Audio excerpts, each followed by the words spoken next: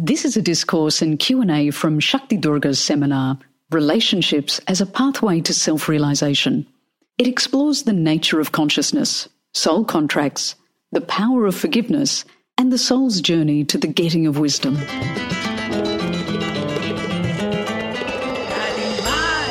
Hi everyone, it's Shakti Durga, and welcome to this episode of the Soul Talk podcast. Each episode is going to feature some of the highlights from live trainings, retreats, online classes, and presentations that I've done around the world. If you find value in it, please text the link to the podcast to a friend or share it with your networks. I look forward to connecting with you soon. Namaste. Our souls, when they were created, immediately started to get creative themselves. And that in that realm of the soul is living in a Garden of Eden. It's a bit like Adam and Eve in the garden before the fall, living in this place where everything is beautiful. And there's just, it's a way of holding consciousness without a physical body, but with light and sound as your body. So geometries of light and sound are what the soul's made out of, not flesh. And so in that realm, there can be consciousness. It's a big leap for humans to get that one can have consciousness without a body, but it's true. And in fact, science is now catching up with that. And I went to a talk where was I? I think I was at Yale University on the east coast of America, and there was a eminent lecturer whose name just escapes me, but he was a person who was interested in consciousness. And he collected a whole lot of stories from hospitals where people had been brought in after traffic accidents or other calamitous, catastrophic events. And whilst they'd been brain dead and the MRI showed absolutely no brain activity at all, the person was later resuscitated and could tell the doctors exactly what was going on in the hospital room while they were supposedly dead and brain dead and no brain. It's not like the brain was being kept active and it still had, anything measurable going on. Nothing. Brain not active. And yet they were able to accurately not only say, oh, well, there was this nurse and there was this doctor, but the details of the conversations they'd had about their kids' birthday parties or their whatever it was, accurate recounting of what had happened in the room whilst they were supposedly dead. And so this has started a whole new branch of research around consciousness beyond the body and how there looks like there is a universal field of consciousness that we are all part of, that we partially register in the brain, but even modern neuroscience is telling us that the electromagnetic charge in the brain that's responsible for consciousness is 1/6 the size of the heart's electromagnetic imprint when they measure it. And so they're now starting to have a view in neuroscience that the heart is an organ of consciousness as well as the brain. And in fact, in ancient times, it was always assumed that the brain was the heart, that might have looked after, I don't know, how your nervous system worked or something and kept the inside of your head full so that your head didn't kind of squish in because there's nothing inside it. But they thought your heart was the place where consciousness lived. And back in the old days, so before, people had writing and educations at universities, people were regarded in accordance with their heart. That's a person of good heart. That's a person of courage. And the French word for heart is cœur, the root of courage, So that's a courageous person, that's a good person, that's a person of heart, was more important than other things. And then, of course, our society's just gone to another extreme where mind is venerated. And I'm not saying the mind isn't important. Of course it is. It's just that we have this other thing as well, the heart. And for me, the heart is the lock on the door to the soul. It's the lock on the door.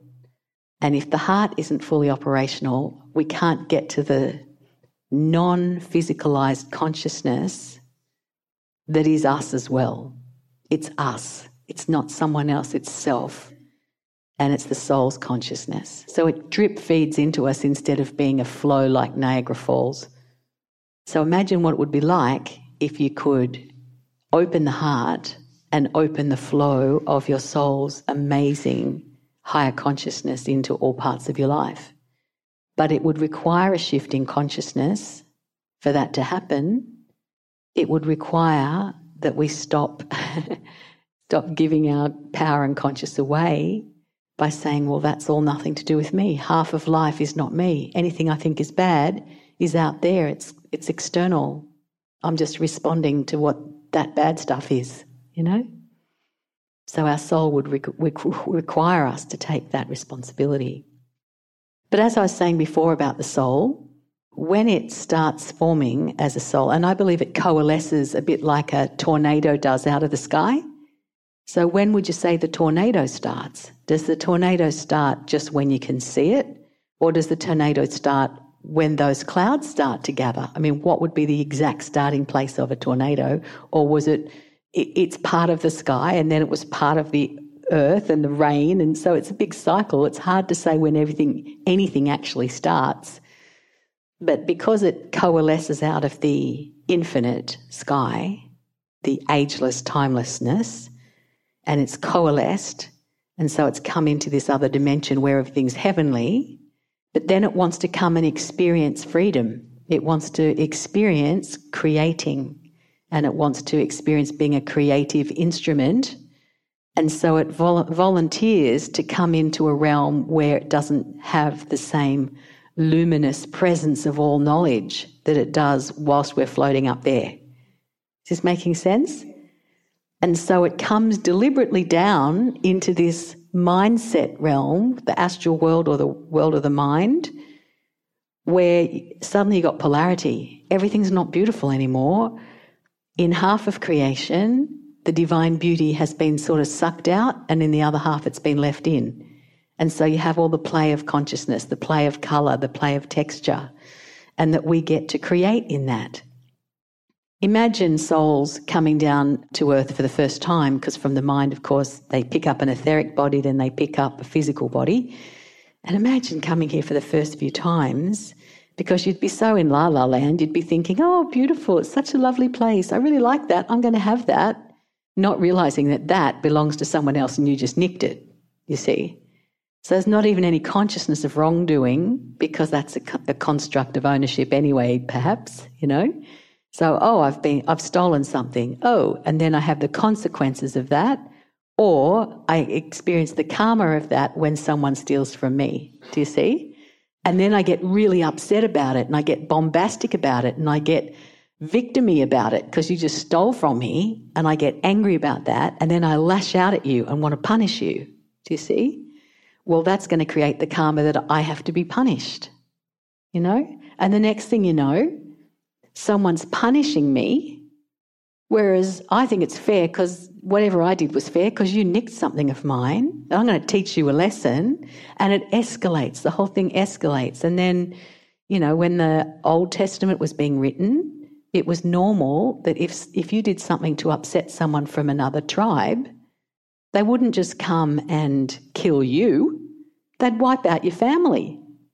And so when Moses came up with the teaching an eye for an eye, that was regarded as really namby-pamby, wussy sort of new age stuff. So it was seen as revolutionary that, you know, an eye for an eye, whoa, that is going to require a lot of restraint, you see. But, and then Jesus came along later and said, forget about eye for an eye. It's actually about forgiving. Forgive. And that's how you'll tidy it all up. And look what they did to him. You know, no one liked what he had to say much. But I do think he was speaking the truth. So we've got all of this stuff going on at a soul level that over time gathers to us through, just think of the minutiae of one life and all the things we've done and had done to us, let alone the minutiae of 1,000 lives. Imagine what might have happened. Everything, actually, including all the things we don't even want to think about, pillage, raping and plundering. It's all happened. And then we wonder why we have problems, you know.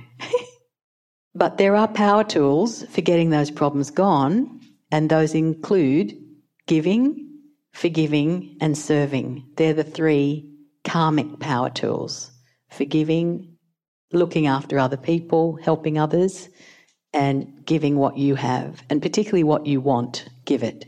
Give what you want.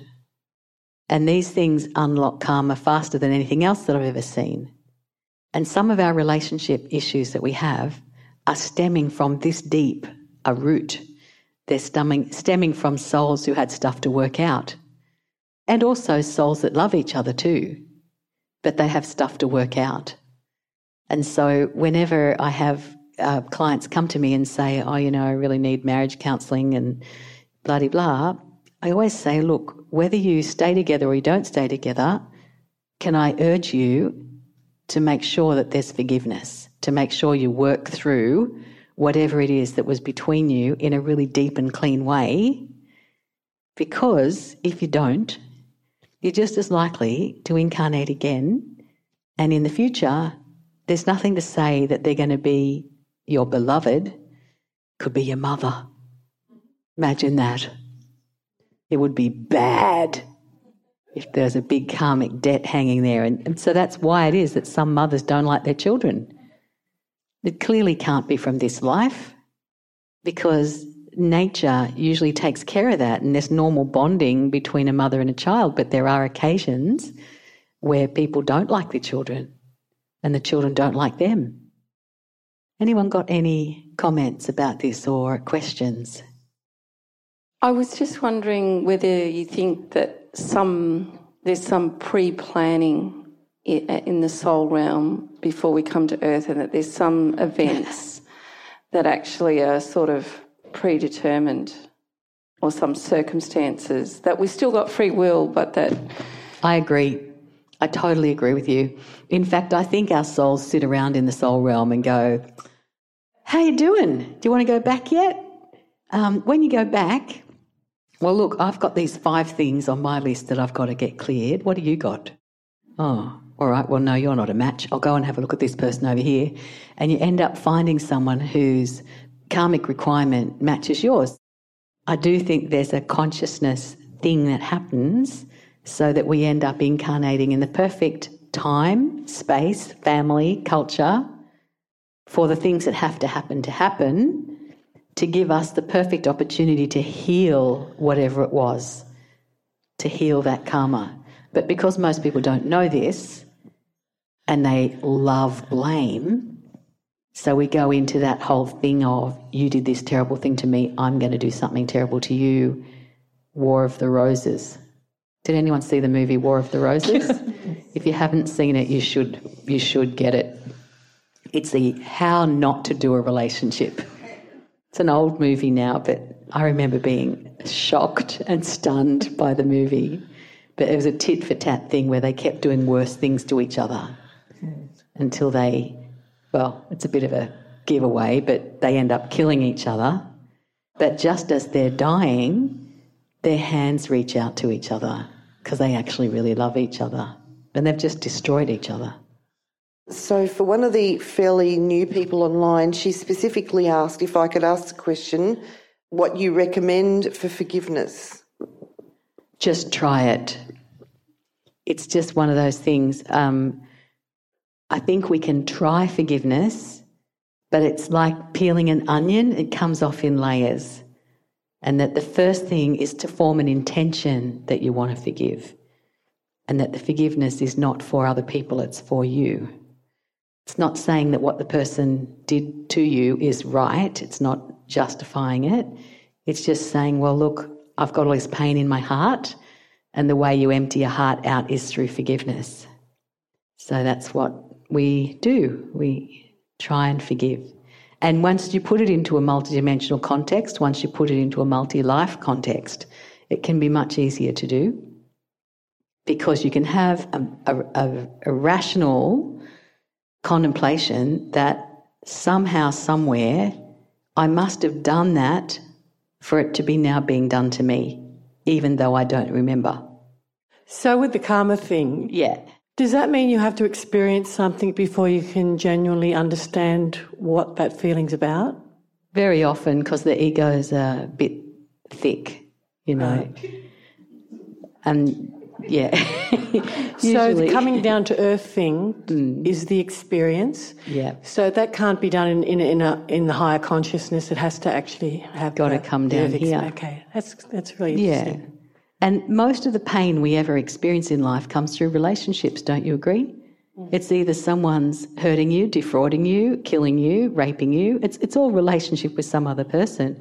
But the joy of life comes through relationships too.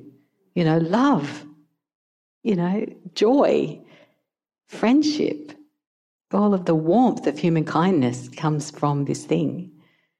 For me, my understanding of why all this play of consciousness is going on is that from the moment the soul just decides that it's going to come and go on this ridiculous adventure down to earth, is because it's trying to cultivate a type of consciousness that is rooted in the experience of having gone through the duality and having healed everything that's healable, found the love, and come back into oneness again on the other side of it. So it's like a journey from we were in oneness, but we didn't know it. We were it, but we didn't know it. So we go into the land of knowing, but that's the mindset field and that's duality. And then we have all these crazy adventures, get lost, find ourselves, lose ourselves, blah-de-blah. And then what we do is we come back again into the oneness, but this time we know we're in the oneness. We have full manifest realization of being in the oneness. And so it's conscious instead of unconscious. And that the light in the soul changes from just the pure white light that everything's kind of created out of. It comes in, has all these adventures, gets in darkness, kind of loses itself a bit in darkness, but then it is able to find enough light to get through it. Light being knowledge, light being light.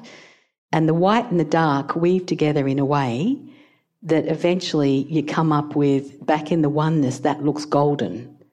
So it weaves the light and the dark together into goldenness, and that wholeness of golden light is what the soul's here for. And that's called wisdom. So that wisdom is a golden energy, whereas the sort of unknowing light is just pure whiteness, you see. The soul already is that. It's seeking the gold. And so the soul's agenda is about the getting of wisdom and the getting of love after going through difficulty. The soul's agenda is not staying out of problems. It actually needs problems. It needs things to challenge it so that it can come through the other side in this blazing goldenness that's eternal. And in the West they call that Christ consciousness, and in the East they call it Krishna or Lakshmi consciousness. Thanks for joining me on this episode of Soul Talk. I hope the podcast has served you in creating a happier and more abundant life. If you've enjoyed the podcast, don't forget to subscribe, rate and leave a review on your favourite podcast app. If you'd like to connect with me, head over to shaktidurga.com.